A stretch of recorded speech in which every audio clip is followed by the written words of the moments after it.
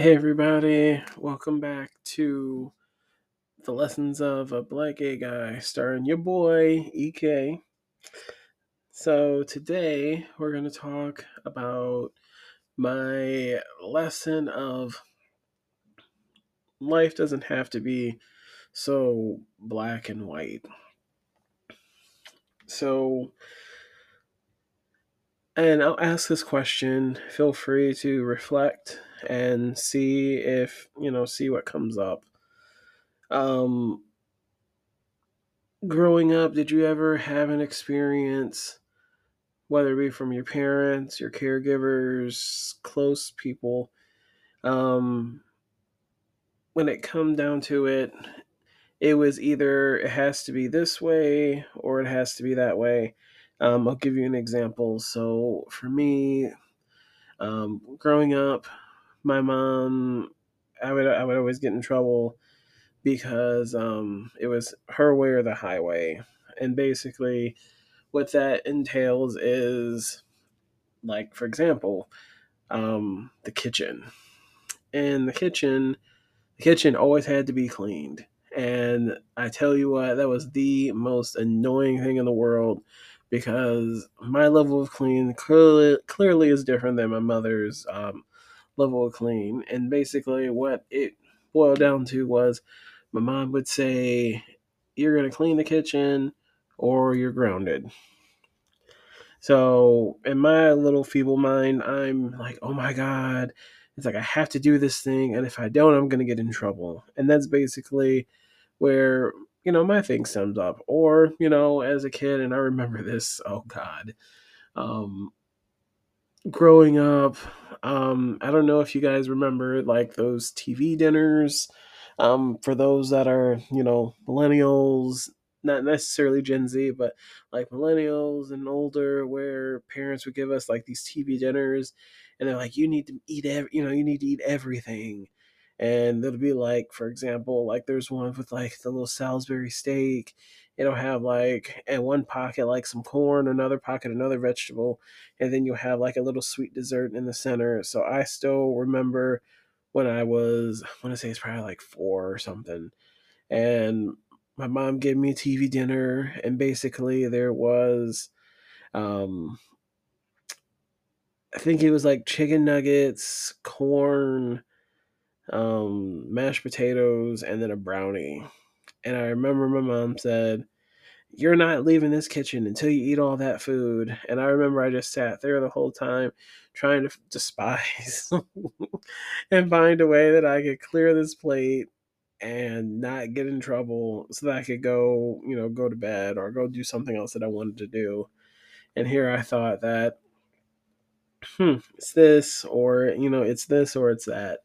And, I eventually like dug into the garbage and threw that food down towards the bottom of the garbage so my mom wouldn't notice that I threw it away, and then put the put the canister, like the container that had the food in it, on top so it looked like I ate everything. Hell, honestly, I think I even threw some corn like behind the oven just so, I would hope that she wasn't going to find it. And I mean, I was scared. I was scared of my mom. In the black communities, it's, they usually put the fear of God in they put the fear of God in you. So it's like, oh, your mom, your dad, your grandparents, you just like, oh no, oh no, they're gonna come beat my butt if I don't listen to them, if I don't do exactly what they say, which kind of reminds me of perfectionism too. But another story for another time. Well, anyway, I bring that up because I've looked at how my life was then to look at it now, and in the realm of possibility where anything is possible, one situation, meeting one person, doing one simple thing can completely change your life at any given moment. um, but yet I've always looked at things like, okay, it's either I have to work really hard to get to the point that I want to be, or I'm not going to be able to do it. And that's a very exhausting life.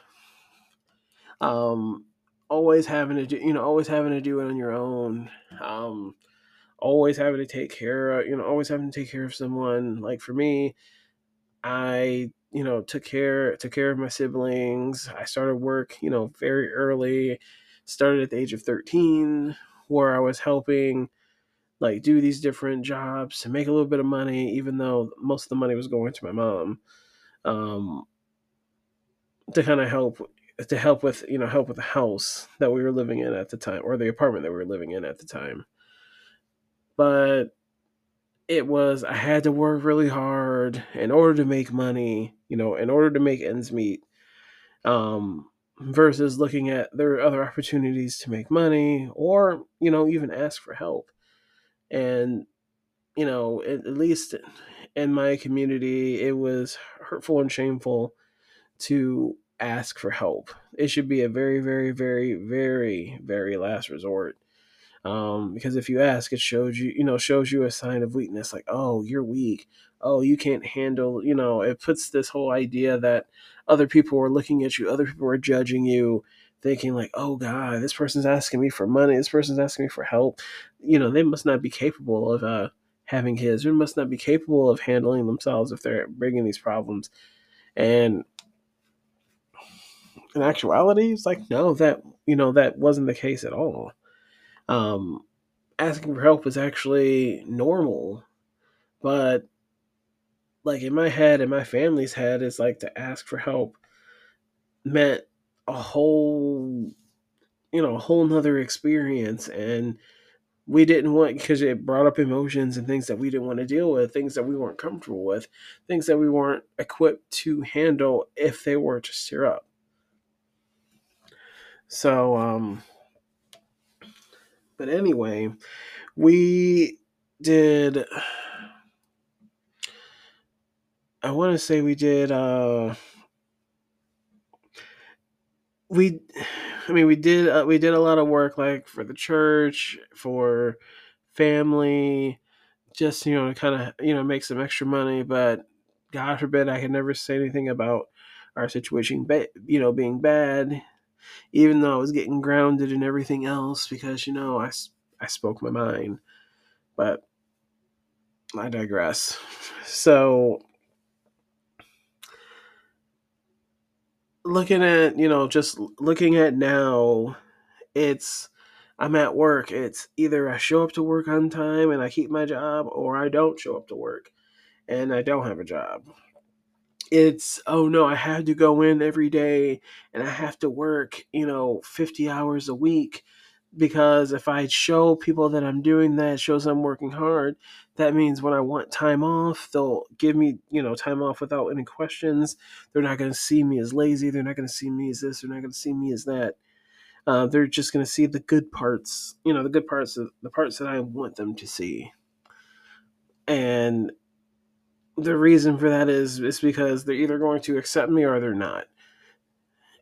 And there's so many like other, I mean, there's plenty of other stories I can sit here and talk to you about. But if it's something I learned in coaching, is if this particular thing, or this lens, or this point of view exists in one area of your life, imagine where else it could be in your life. It usually bleeds into other areas. For me, it was the same process with dating. And I mean, my partner went through a lot of stuff with me in the beginning, because I still had that same mindset. It was either you have everything that I'm looking for, in a partner, or that, or no, we can't be together, or you're going to do as I say, or it's not going to work. And thinking about that right now, you're like, I can't believe I even said that.